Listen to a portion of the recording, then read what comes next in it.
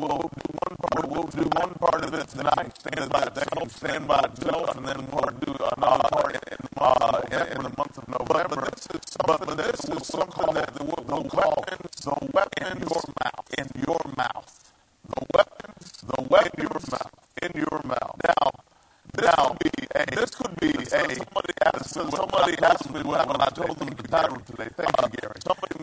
Somebody mentioned that could be taken in a negative sense or in a positive sense. Which way do you mean? The way I mean it is positive for us and negative for the devil. All right. Now, of course, people their tongue is what, and that we understand that. We're not hitting it from that angle. We're talking about the weapons, God's weapons that are in your mouth. What we're going to do tonight, we're going to talk about the word of God being in your mouth, and that's all what that's all about. But then the next Wednesday night later on in the month of November, we're going to talk about the weapon of praise in your mouth. So the weapons in your mouth. We're not going to be the word of God, and the next time we get together, and you got me on Wednesday night, we'll talk about the weapon of praise. Praise the Lord. Let's get started about checking out these verses here. Psalm 149, 5 through 6.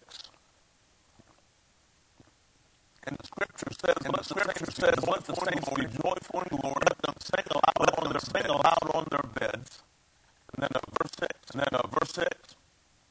Let the high praises of God be in their mouth, and a two-edged sword in their hand. That verse right there is kind of going to be the theme for this. Let the high praises of God be in their mouth, and a two-edged sword in their hand. Do you realize? If you don't realize it, you're going to realize it sooner or later. We are in a war. The question is against whom? And the Bible makes that real clear over in Ephesians chapter 6.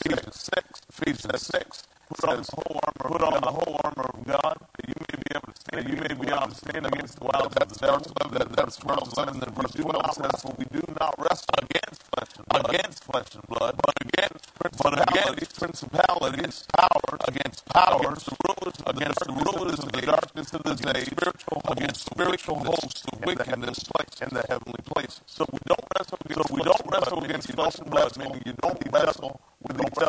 You don't wrestle with people are not your enemy. No matter how ornery they've been to you, they are not your enemy. Principalities, powers, and the rulers of the darkness of this age, spiritual hosts of wickedness, that is who our enemy is. Now, one interesting thing while we're here, I wanted to take just a little, but it's a side thought, but it's a very important side thought. This says that we wrestle against principalities and powers. Well, in order to have that wrestling match in context, you need to think, what else does the Bible say about principalities and powers? So when you factor that in, you factor in these two things. First of all, Jesus spoiled principalities and powers, and made an open show of them. So Jesus whooped them. And then you also factor this, and then in Ephesians 1, it says that we are far above. It says that He is, and therefore He is, we are. You can't separate the head and the body. The head and the body are connected. And He's not up there by Himself. We're together with Him. And the Bible teaches that, makes it clear. So if He is, then we are far above principality and power and might and dominion. Okay, we're wrestling with principalities and powers. So some people would have the mentality or the approach that, well, we just need to get to wrestle. But if you realize these are foes that have already been by the Lord Jesus Himself, and that us in Christ are far above them, then the idea of them being some big bad foe, they may not be big, they may not be bad, but they're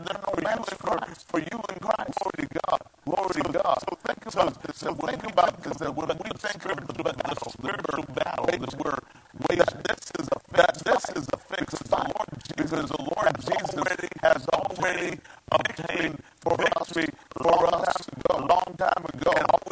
And all we got to do now is find out about it and walk in it, act like it's true, talk like it's true. You know why? Because it is true. Praise the Lord. So that's a little side note. That's no minor one. That's a big side note. So you're in war against principalities and powers. These are principalities and powers that are defeated, and you are not on the same level as them. You in Christ are far above all principality and power. Now, what kind of fight is it? It's a good fight. It's a good fight. Like Paul said to Timothy 6:12, fight the good fight of faith. Lay hold on eternal life, to which you are also called, to have confessed the good confession in the presence of many witnesses. It's a good fight. So it's a good fight. Somebody once said it like this. It's a good fight. It's a good fight when you're not being creamed. And I always remember that. It's better to be on the winning side. You don't usually find somebody who was in a fight, and they're beaten up and bloody, and obviously we're on the wrong end of the fight, and they said, "Boy, that was a good fight." No. If you see somebody saying that was a good fight, they're the victorious one. That means they're the one who had the upper hand and won the fight. And I want you to know that this is a good fight for you, because you have the upper hand in this fight. And understand this is a good fight of faith. And understanding the way the enemy works, has no doubt about the number one thing the enemy will want to do towards you is to get you out of faith. Because if he gets you out of faith, just people live by faith.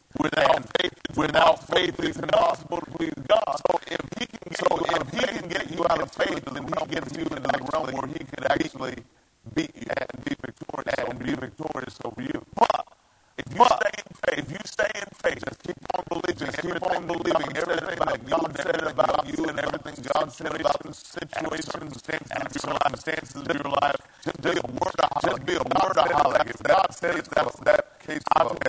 I said, you staying in faith, you have the upper. As long as you stay in faith, the enemy cannot. I do repeat, defeat you. Praise God forever. Hallelujah. Now, tonight, as I said, what we're going to do is talk about the number one weapon in our mouth, that being the Word of God. And so here in the New Testament, as we dig into the New Testament terminology, you'll see that the two-edged sword that you're walking around with in your hand, but you're going to see that there's two edges. As a believer during these New Testament times, you got a two-edged sword coming out of your mouth. Hallelujah. And that sword is the Word of God, as we will see a little bit later. Now we're fighting against principalities, spiritual wickedness. What kind of fight is it? It's a good fight of faith.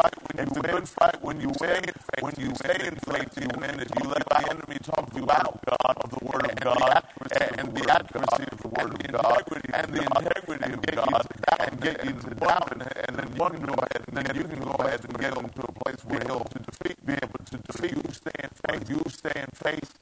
He who loses, you win. Praise God. Now, what can our weapons do? One place that's great to go to on that, 2 Corinthians 10, talks about it very clearly. For though we walk in the flesh, we do not war according to the flesh. For the weapons of our warfare are not carnal. We're not dealing with fleshly weapons or man-made weapons. We're not dealing with something that is man-made or flesh-made weapons. But the weapons of our warfare are mighty in God. So they're effective. What do they do in God? What do they do? First of all, you see they hold down strongholds. Verse 5 talks about casting down arguments and every and every high thing that exalts itself against the knowledge of God, bringing every thought into captivity to the obedience of Christ. So what can these weapons do? They can pull down strongholds. Pastor John has taught us a real deep revelation that a stronghold is something that has a stronghold on you. I gotta tell you, isn't that the truth? Because strongholds, especially in the way of preconceived ways of thinking, preconceived ways of viewing God, preconceived ways of viewing yourself, they can actually rob things that God wants you to have. So that's a very important thing. Pulling down strongholds, casting down arguments that people would have. Here you are, walking your faith walk, and people bombard you with all their scientific mumbo jumbo. And want to come across as though they're very smart. When you look at the stuff that they're asking you to believe, it takes a whole lot less faith to believe Genesis 1 than to believe some of the wild stuff that you think about how the universe came into being. Especially when you think that any other explosion that ever took place would result in total disorder. But this one explosion that happened once upon a time happened to result in absolute perfect working order. But it only happened that once. And every other explosion and every other thing happened to result in absolute chaos. Come on, somebody. Someone said, I was born at night, but it wasn't last night. Come on now. Now, something jumped off this verse as I was looking at it today, and it's the word every. I love the word every because nothing is left out of every includes everything. So every high thing that exalts itself against the knowledge of God. So the weapons that you've got are good to cast those down. Not a few of those highs, but every one of them. And to bring every thought into captivity to the obedience of Christ. These weapons are mighty in God, but you can also see that these weapons are very thorough because when you use the weapons that God gave you, they will work on anything to which they are applied. They will work on every high thing, and they work on every thought. That means there's no place where you have to say, well, you lose a few, because if you use a mighty wellhead and go ahead and do every high thing, and every thought, that means there's no high things and no thoughts that are getting the best with you in Christ are getting the best of them. Come on now. Glory to God. Now, we can't think that our weapons are somehow inferior because they're not visible. That's a mentality we need to get out of once and for all. The idea that if something is visible, then it's real if it's visible. It's tangible. I can put some confidence in that. I can't see something I don't feel, can't feel. But the thing is, that is so far removed from getting away from that. We need to get away from that once and for all. So you cannot think that your weapons are somehow inferior because they're not. Because the things which are seen were made of things which are not seen. The Bible makes as a matter of fact, all this stuff we're looking at, the visible world, if you could use that term. Of course, we live on planet Earth, but if you look at the universe, visible worlds were created by God, but were invisible worlds. So something that was invisible, something that could not be created, has created everything that can be seen. And thank God we can use invisible weapons to change visible situations in our life. Hallelujah. You can speak a word, and you know what? It goes out into the air, and you say, well, there you go, spoken. Word spoken. Nothing but word. Nothing but word. But not the word of God. The word of God, you can't say it's not the word of God. The word of God is powerful. The word of God is the word of God. The word of God. I can quote if you not eat anything, you won't see anything coming out of my mouth. You will hear a sound, but you won't see anything. But I want to let you know. I want to let you know that the word that I'm speaking, though invisible, can change visible. That's the way the world was created to begin with. The God created the universe, invisible words, with those invisible words, everything that was visible was created. Now we, the word of God, speak the word of God. We speak and utter God's word to the world that we're living in, and the situation of the life that we're in. And when we do that, those invisible words have an absolute effect on the visible situation of our life. Glory be to God. And now we're going to look at 1 Corinthians chapter 1. 1 Corinthians chapter 1, verse 27. God has chosen the foolish things of the world to put to shame the wise. God has chosen the weak things of the world, things to shame the things which are mighty. Verse 28. And the base things of the world, and the things which are just God has chosen, and are things which are not to bring to nothing that are the things that are. And I want to tell you that you can add a word to that to help you understand it a little better. And we're not adding to the scripture to bring a little clarity to it. You can say the things which are not seen bring to nothing the things that are seen. Because you cannot say the things which are not. Because if that was the case, you would be just talking about something that does not exist. You're talking about something that does exist but cannot be seen. Are you with me on that? So you see, God's not using something that does not exist. God uses something that does exist, but it exists in the realm of the spirit. God uses something that does exist, but it cannot be seen. Let's read it. God uses things that are not seen to bring to nothing the things that are seen. Hallelujah. And I'll tell you that's a real big indicator to us, not just of the way God does, but of the way that God expects us to do things as well. That Abraham, the Bible says, like God, called things be not as though they were. Hallelujah. Abraham talked about his situation in a way that was absolutely ordained, divinely ordained. He was speaking the very same thing that God spoke to him.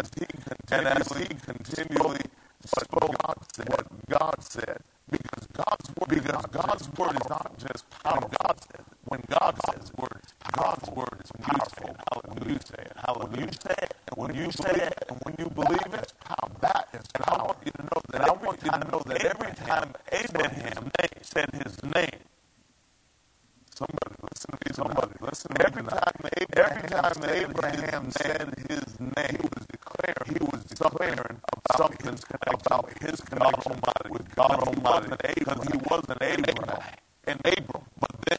But then God made a covenant, changed his name to Abraham, which actually, I'm not a Hebrew scholar, but if you boil it down in the Hebrew context, you would see that God put his name right in the middle of Abram's name. So it was a sign of the connection, the bond they had, that was made there. And every time that Abraham said his name, he was saying the very same things about himself that God was saying about him. And even though it didn't look that way, he kept on doing it. Even though he kept on looking like an old man pushing around an empty baby carriage. Hey, pretty little baby. Baby's not here yet. Baby's not here yet. Baby's on the way. Oh yeah? Yep. Here's my wife's hair. Don't say you ever had children before. Couldn't have children when I was 20. Hey, total impossible situation.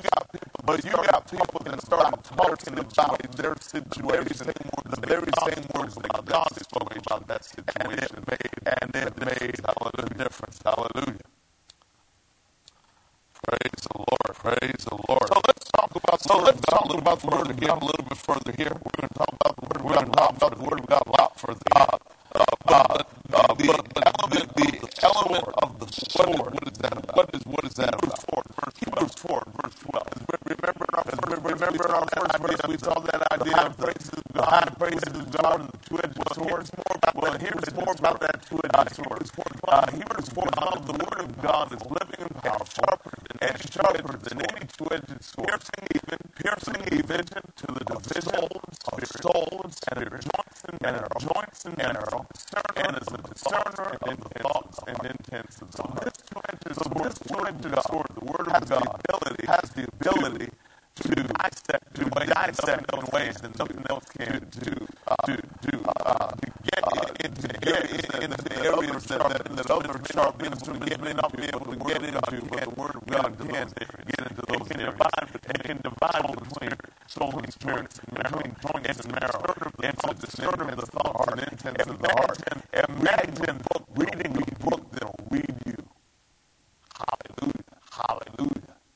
Reading a book that will read you, because this book is not just any other words. These are the words of God, and it's the discerning the thoughts and intents of your heart. You think you're reading it, find out as you're reading it. It's reading deep today. Look out, somebody. Praise the Lord.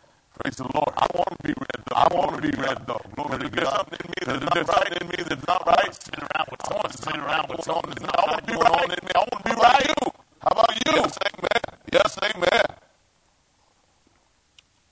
So the power of this two-edged sword, it can help where other things get right down to the nitty-gritty. How about Ephesians 6:17 says, and take the helmet of salvation and the sword of the Spirit, which is the word of God. So the sword of the Spirit is the word of God. The word for word there being the Greek word rhema, which is the spoken word. You've got two primary Greek words for word in the New Testament. Logos, one is logos, the other is rhema. Rhema very specifically being for a word, spoken word, and then along with that, you might also say a revealed word. Amen. Now,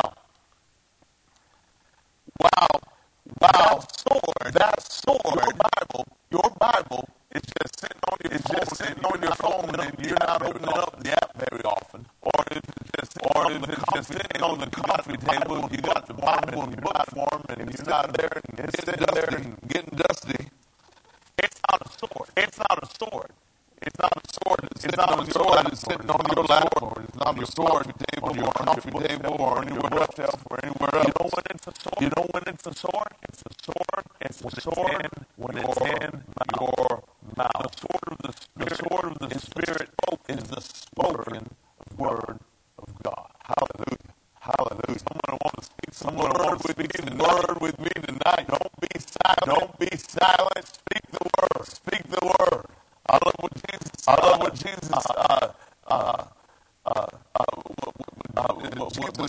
Jesus heard from the centurion over Matthew chapter 8 and several other places where that particular account is covered in the New Testament. Speak the word only.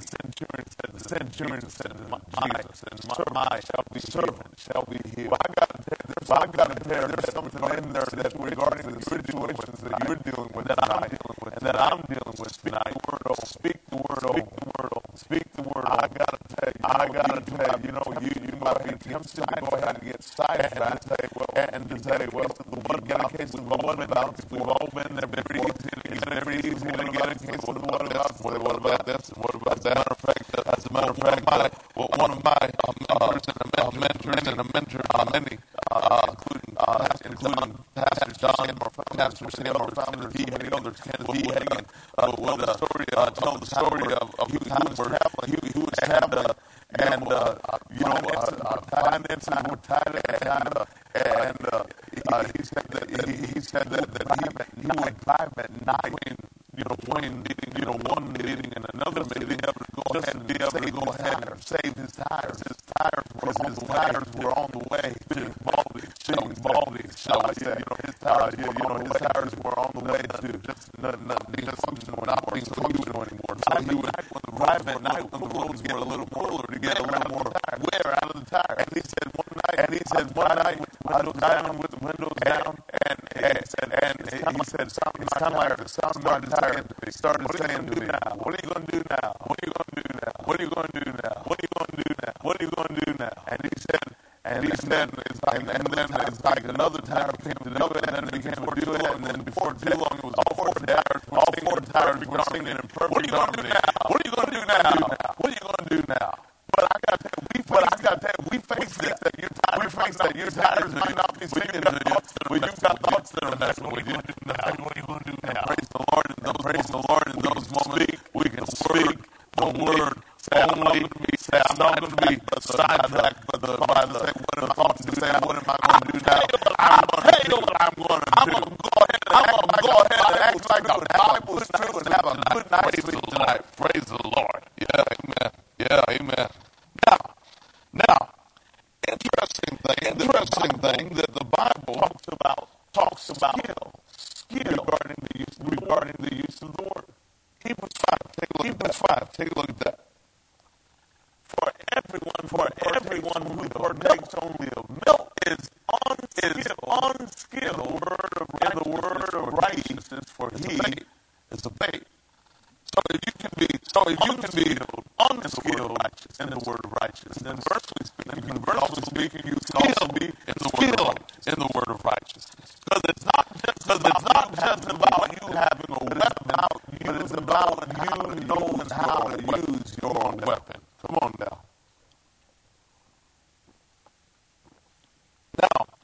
Now, the word is intended to be a sword against who?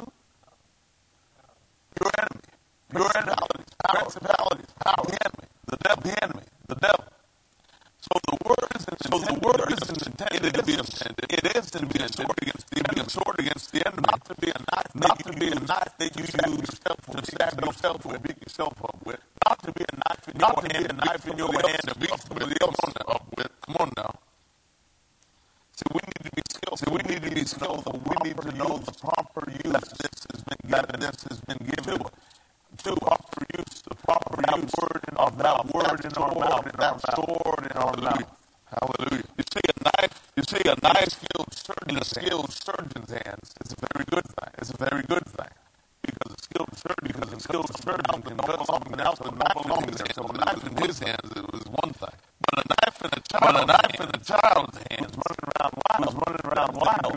That thing's going somewhere to happen.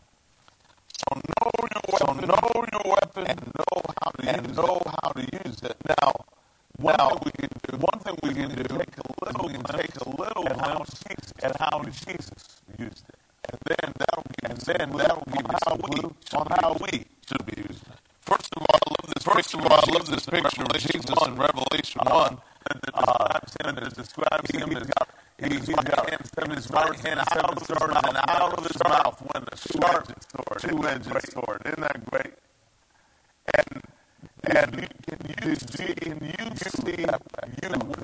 Now, we're not talking about matching up to Jesus and all of his glory, but can you see yourself with the sword of the Spirit coming out of your mouth and dealing with the enemies in your life and taking down those enemies that want to hold you down and hurt your family and hurt you, cause people cause your life and cause other people in the lives of your loved ones. Can you see that sword coming out of your mouth and dealing with those enemies and turning the tables on him where he thought he was going to put a hurt on you, he got a hurt put on him instead.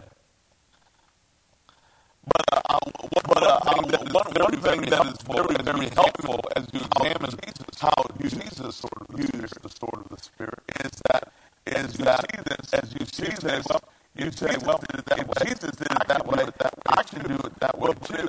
But it also lets you know, this is going to let you know some of the strategies of the enemy, the ways that the enemy likes to mess with people. And you know, at first you might have thought it was only you that he did that way. You find out, no, he does the same thing with everybody. That's why it's good for believers to talk together, converse together, and talk about their spiritual walk together. Because as believers do that, you know what they find out? Wait a minute, you believe the same thing that I believe. You said it wasn't true about you, so it's about me, it's true about me. You see, the devil gets found out in those ways. Because when believers start talking to each other, and as Malachi said, those who fear the Lord spoke often to one another. And God wrote a book of remembrance, but in that context of believers talking to one another, you find out, hey, wait a minute, that very same thing that I thought was me, and I was so convinced was true about all this time I found out that was now that I know that was my devil yapping in my ear, I'm not going to believe that another day in my life. As a matter of fact, I'm going to find out somebody else who believe in the same thing. Hallelujah. Hallelujah. All right. Now, Matthew 4. Let's take a look. How did Jesus use the sword? So the tempter came to him, and he said, if you are the Son of God, these stones become bread. But he answered and said, it is written, man shall not live by bread alone, but by every word that proceeds from the mouth of God. Now, this is interesting. First of all, when the enemy came against him, what did he say? He said, it is written. So the immediate response to the words of the enemy was the word of God. He told the enemy what was written, what was spoken by the mouth of God. But how many of you know that Matthew 4 happened immediately after Matthew 3? That's a heavy revy. Somebody. Matthew 4 happens right after Matthew 3, and in Matthew 3, Jesus got baptized under the Jordan by John the Baptist. And how many of you, and if you don't know, we're going to take an open book test. It's an open book test. But is there somebody who knows what God the Father spoke from heaven to Jesus at his baptism? Anybody know? I might hear some grumbling was it, but I'll tell you what it was, because I told you this is my son, beloved son, in whom I am well pleased. The light bulbs went on. I remember that. So that's what God the Father has spoke from heaven to Jesus at his baptism. This is my beloved son. Now the very next thing, probably the very next words that somebody was recorded as speaking was the tempter saying to Jesus, if you be God, the Son of God. Isn't it just like the enemy? And we'll be talk about the parable in our series, maximizing fruit. And we talked about how the enemy comes to steal the word. The enemy came to Jesus' word, to steal the word. After Jesus got the word, the affirmation of Daddy, saying, this is my very next word, according you see recorded in the gospel, is an tempter saying to Jesus, if you be the Son of God. So when the tempter comes trying to talk you out of something you've heard, and when the tempter comes to try to sidetrack you and to get you off, when you heard something and you were excited about it, when you felt the Holy goosebumps when you heard it, you said, glory to God, run with it, that's for me. And then comes the tempter and said, oh yeah? What about this? What about this? What about that? What about what you did last week? What you said yesterday and all the other stuff you'd like to say. Trying to talk you out of and rob you of what was spoken to you. But you, in that moment, the very same thing that Jesus did and say it is written. But in order to do that, you gotta know it. Because if you don't know it, you don't know how to respond. You don't know how to respond to that. But glory to God, when you are a student of the word daily life, and when you come to a church that don't teach you the word on a regular basis, that puts you in a position to know the word, to learn and know, and then gets you in a position that when the enemy tries to come and talk you out of something, you have too late for you to come out of that. God already said something. His word is forever settled in heaven. And so there ain't nothing you can do to unsettle it. It's already settled. Hallelujah. And that there is the same way that Jesus dealt with the enemy. We can deal with the enemy in the same way. He said, that was Jesus. I'm just me.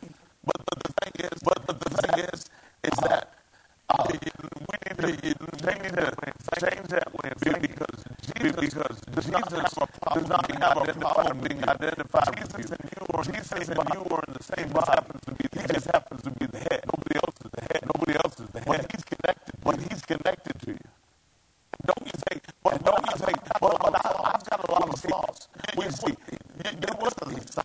is a side note, but it's a good one. Do you know that Jesus don't mind being affiliated with people with flaws? Jesus is forever known as the Son of David, and he who has the keys of David. I think David had a few flaws. As a matter of fact, Jesus is forever known as the Lion of the tribe of Judah. Have you ever read about Judah in the book of Genesis? He's one pretty dysfunctional dude, let me tell you that. Actually, in one place in his Bible, Judah was from Tom. That's all I'm going to say about that. But I got there. Jesus obviously does not be affiliated with imperfect people. You've got some genealogy in the genealogy of Jesus in Matthew chapter 1. How they get on that list? Rahab, the prostitute who lived on the city walls of Jericho. She's on the list. Ruth, who was a Moabite, all was involved in all kind of pagan worship rituals and detestable people did. She's on the list. You look at all those people on the list. Perfect people. They all sound like they belong in the same class. Come on now. Praise God. What? Because you know what? Jesus don't mind being affiliated with imperfect people, but he's the only perfect one that he knows. And every other one, there's a whole lot of laundry, there's a whole lot of skeletons in the closet, Lord. But thank you, Lord. The blood of Jesus has been shed to go ahead and save everybody. Whether you were saved from the uttermost or saved from the uttermost. Hallelujah. The ground is level at the foot of the cross. Amen. Wow. Some of these side roads are a whole lot of fun, y'all. Now, talk about overcoming the accuser of the brethren. What does the Bible say about that? You got to go to Revelation 12 and read chapter 12 and read this. And they overcame him. Talking about the accuser of the brethren. How many of you have ever been accused before? Yeah. That's what he does. He does it to everybody. But you can overcome it by the blood of the Lamb and by the word of your testimony. And they did not love their lives over death. You used to think that was a negative thing to not love your life to the death. But I got that. It has hit me the other day. What a great positive thing to say. What are you going to do?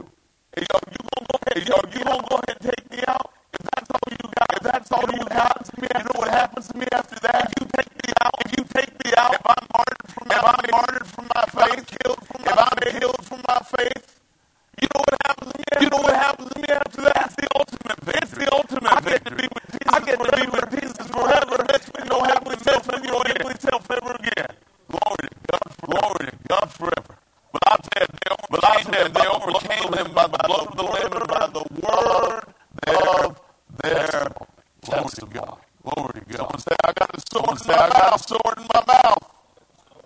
The sword of the Spirit. The sword of the Spirit. Amen. Now listen to this. This is going to be really helpful to you. These are some real good principles that I think can be helpful. Speaking the word is both a way to deposit the word in your heart, and it's also a way to withdraw the word from your heart. Speaking the word is a way to both deposit and withdraw the word. So if the word's not in there, you can hear it, you can speak it, and you can speak it yourself to get it in there. You can speak the word to yourself to make a deposit of the word. But then also once it's in there, go ahead and make a withdrawal. Hallelujah. Because now that it's in there, it's in the account.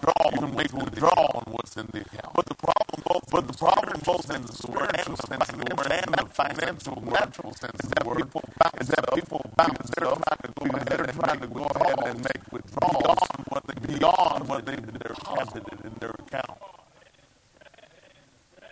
Praise the Lord. Praise the Lord.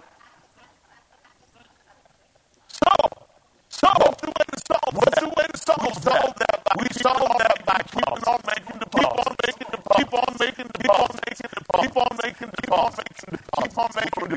Glory to God.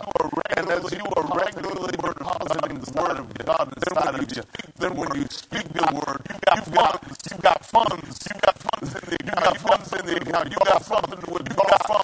You got some punch behind what you're saying, some power behind what you're saying, because it's in the account. You're with interest. Come on, man. You know that's right. Glory to God. Yes, indeed. Now, don't bounce checks. See, here's the thing. A lot of times people look to withdraw something beyond what they've deposited and then blame God for it not working. Well. But you see, those who really exposed that we're trying to pull something that we've never put in or haven't sufficiently put into the account. So deposit the word in your heart on a regular basis. You know you're going to need it. So don't wait for the rainy day to start doing this. The founder of this had a sermon series one time called Pouring Cement in the Storm. Don, you remember that? Pouring cement in the storm. Let me tell you, you don't want to be doing that. That doesn't work well. If you want to pour cement, on a dry, sunny, and then it'll dry and firm up and do what you want cement and concrete to do. You don't want to go ahead and start doing this on the rainy day. You want to start doing this on the sunny day. Let me tell it to you like this. Speak the word intentionally to deposit it in your heart. And then you will speak the word instinctively to withdraw it from your heart. Oh, hallelujah. Speak the word intentionally to deposit it in your heart. And then you'll speak the word instinctively to withdraw it from your heart. Now you see, Jesus said, and we know this, out of the abundance of the heart, the mouth speaks. Isn't that right? So the good news is this, that you have control over what is in your heart in abundance. Because whatever you're putting in there is what's in there. So you've got control. So if you know the principle is true, and Jesus said it, so we know it's true, that out of the abundance of the heart the mouth speaks, then I want my mouth speaking something good, and something God is somewhere in line with the word of God. So therefore, what do? I purposefully, intentionally deposit the word of God into me on a regular basis, over again. And then it's in my heart. And what happens when something's in your heart in abundance? Jesus said it, out of the abundance of the heart, the mouth speaks. You just put it in, squeeze it. somebody squeezes you, and word will come out. Hallelujah.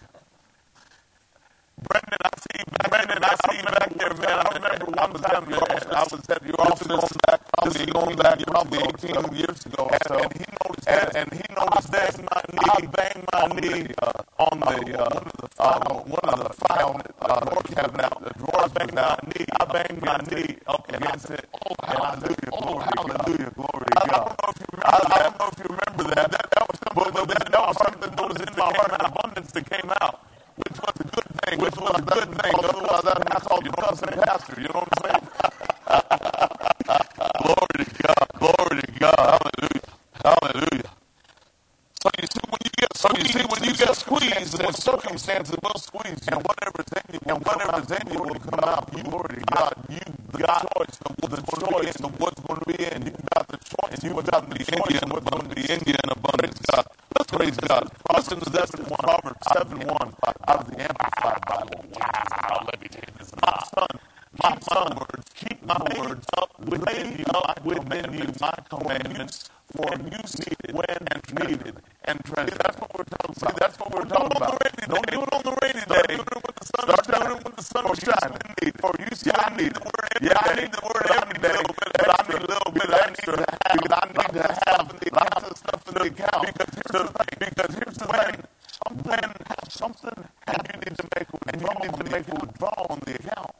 And you start spending and put stuff in the account. That's not the ideal situation. The ideal situation is when you regularly put the word into the account. So therefore, when the time comes, you don't need it. You don't have to scramble there. It's already there. Come on now, praise God. Now. Here's a good quote for you. If you fill your heart with the word when you don't need it, your heart will fill your mouth with the word when you do need it. Hallelujah. If you fill your heart with the word when you don't need it, your heart will fill your mouth with the word when you do need it. Glory to God. Now, let's go to Psalm 119:11. It says, your word I have hidden in my heart against you, but I want you against you. But I want you to hear this out of the New Amplified Bible. Your word I have treasured in my heart. I may not someone say stored. Someone say stored. That means you don't just have what you need for the day. You don't have the daily bread alone. You got some extra. You got something laid up in store. Hallelujah. And I want you to go ahead tonight and look at the example of Mary, the mother of Jesus, and the way that she stored some things. Now, one thing about Mary, the mother of Jesus, you'd have a whole lot of supernatural things being said and done. Joseph had another dream, and tonight we were what we're going to wear, you know. Another angel talking to you, Joseph. A lot of supernatural happening, but I want you to realize that out of all these things and out of all these encounters, there was one in particular that happened over in the Gospel of Luke, in chapter where they go into the temple to present Jesus with the protocol and right according to the law to present the child in the temple. This man of God named Simeon came over. God promised him that he wasn't going to go ahead and check out what he got to see with his own eyes, the Lord's Christ. And so he came, saw Jesus, spoke prophetically about Jesus, prophetically to Mary as well, and said that a sword would pierce her heart. Well, how many would you say, next time I get a prophetic word, I hope it's not that one, you know? But she got a word that said a sword would pierce her heart. And we're talking about a sword tonight, right? So it's very suitable that we would talk about the sword that would come against you. And there was a sword that would pierce Mary's heart, in my opinion, that ultimate fulfillment is when she's standing at the foot of the cross, looking at her son and seeing her son breathe his last breath and die. That would be the ultimate sword of the sword, her heart, piercing her heart. Now, we've already settled this that in Ephesians 6, the sword of the Spirit is part of the armor of God. Armor is God. Is the rhema of God. The sword of the Spirit is the spoken word of God. So that word rhema, very, very important, very important word that I want you to hold on to right now. Because the sword of the Spirit is the rhema of God. There's two things that we're going to read about Mary in these two back-to-back verses. And you may not realize that the Greek word rhema is in both of these. So let's go and check it out. Luke chapter 2, verse 19. But Mary kept all these things and pondered them in her heart. And then the other one is verse 51, same chapter 51. And he went down with them and came to Nazareth and was subject to them all these things in her heart. The word things in both of those verses is the Greek word rhema. So Mary, all the experiences that she had, the words that the angels, the words that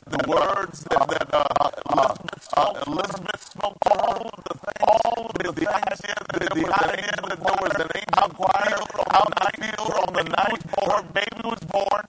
She kept all these things, all things that were spoken, all these things that were revealed in her heart. She kept them in her heart. Now what is rhema? The sword of the Spirit. So in the same way that Mary was told she would have a sword that would pierce her own soul, through her own heart, for her own heart. Yet at the same time, Mary had a sword. Are you with me? Follow this. We're going to skip over 1 Timothy chapter 1, verse 18. And I want you to look at Luke chapter 1. This is the words of the angels to Mary. This is important. He will be great. Will be called the Son of the High. Talking about Jesus. And the Lord God will give him the throne of his father David. And he will reign over the house of Jacob forever. And of his kingdom there will be no end.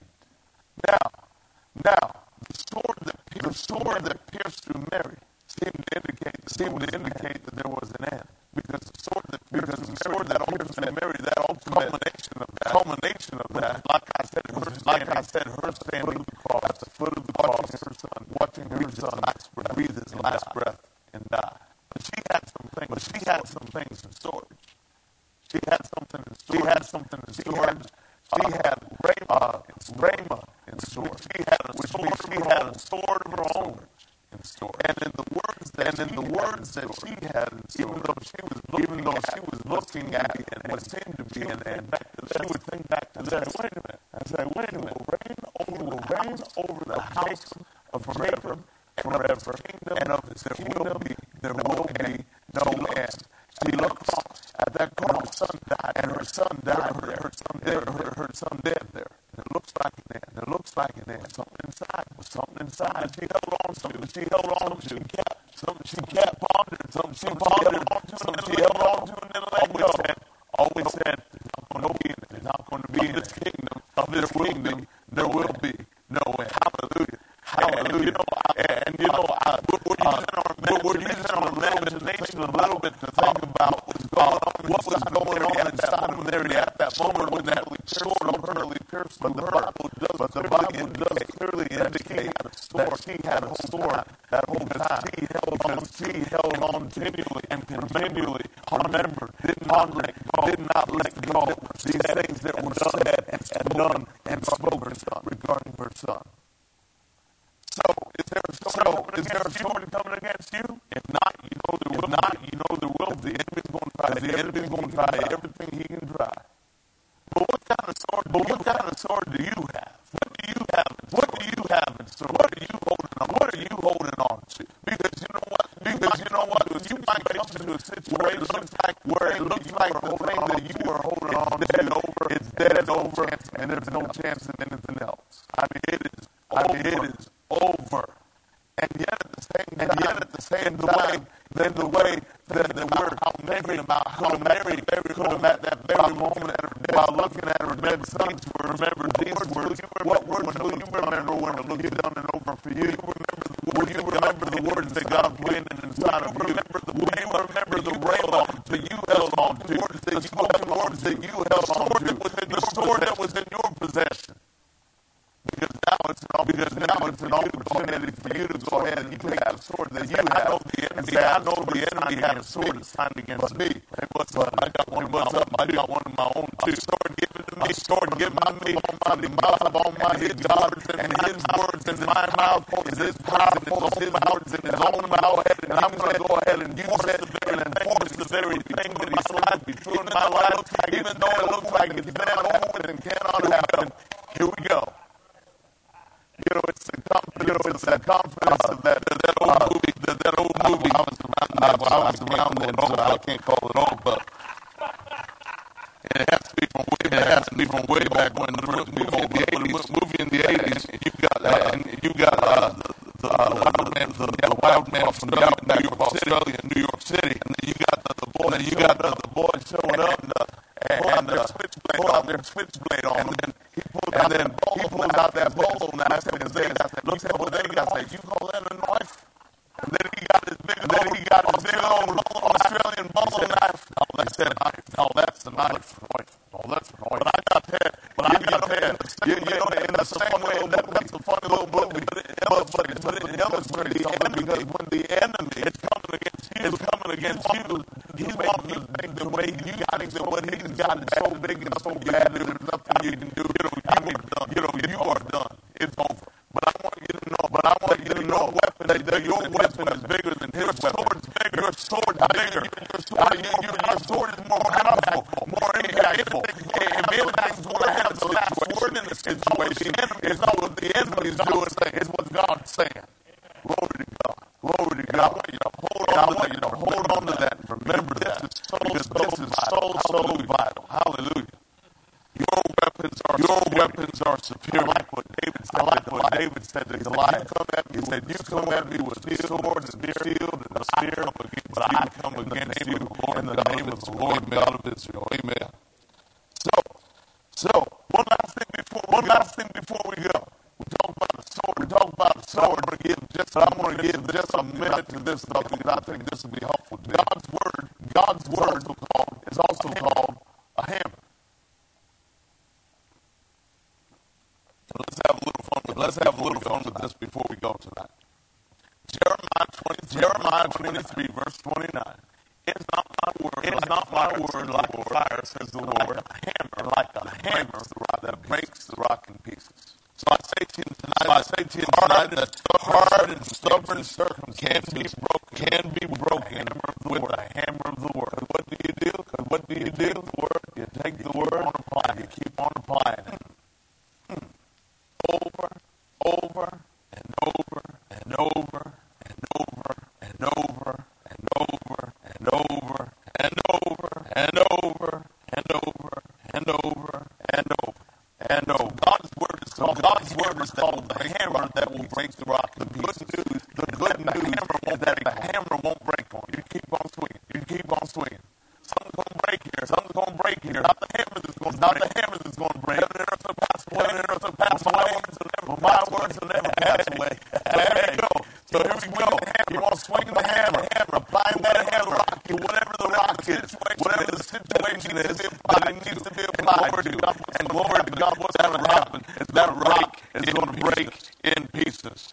Because that which is subject to change will give in to that which is not subject to change. And if you got one thing in your corner tonight that is not subject to change, it is the unchangeable word of the living God. When you take that and apply it to changeable things, it's not the unchangeable that will change. It's the changeable that will change. So keep on hammering. Keep on hammering somebody. Oh, yes, Somebody said hammer time. Hey, praise the Lord. Praise the Lord. Glory to God. Because unchangeable word, unchangeable situation will change the situation in your life. Glory to God. Amen. Hallelujah. Tonight, Father, we honor you. We give glory and praise. We give glory and praise to you. We're so thankful, Lord, for the word of God. The indestructible power, the all power of God, word of God, that is passive and impactful in the mouth of a believer, as it is when you've spoken to yourself. Glory to God. Hallelujah. Hallelujah. We're so thankful. We're so thankful, Lord, that I pray, Lord, tonight in our hearts, that in our hearts, that this is been so locked in. We are locked in. We are people who are hooked on the book, just in a good, healthy way to chase after the word and to put the word, deposit the word in our hearts now more than ever before. And therefore, we'll have the word in the account, and when we draw on the account, great and amazing things happen in the word, and we speak the word with faith. Praise God. Hallelujah. Well, I'll tell you, if you're here